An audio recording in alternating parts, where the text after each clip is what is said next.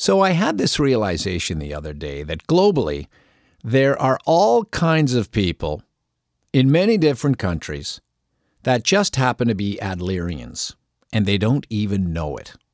And that's fine. So we're going to look at exactly what an Adlerian is, what an Adlerian believes, and who was this guy, Alfred Adler.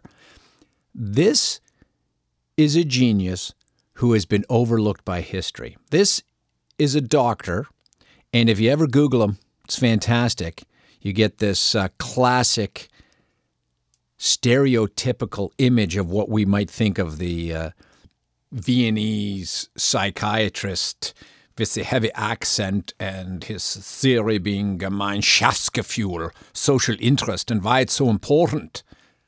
He's the guy who gave us the inferiority complex and lifestyle and private logic, and is the father of individual psychology. His theories have been borrowed by some, applied by others, and quite frankly, stolen by many. And he wasn't so much concerned about that because Adler, his main goal, this is what I like so much about him, was helping people.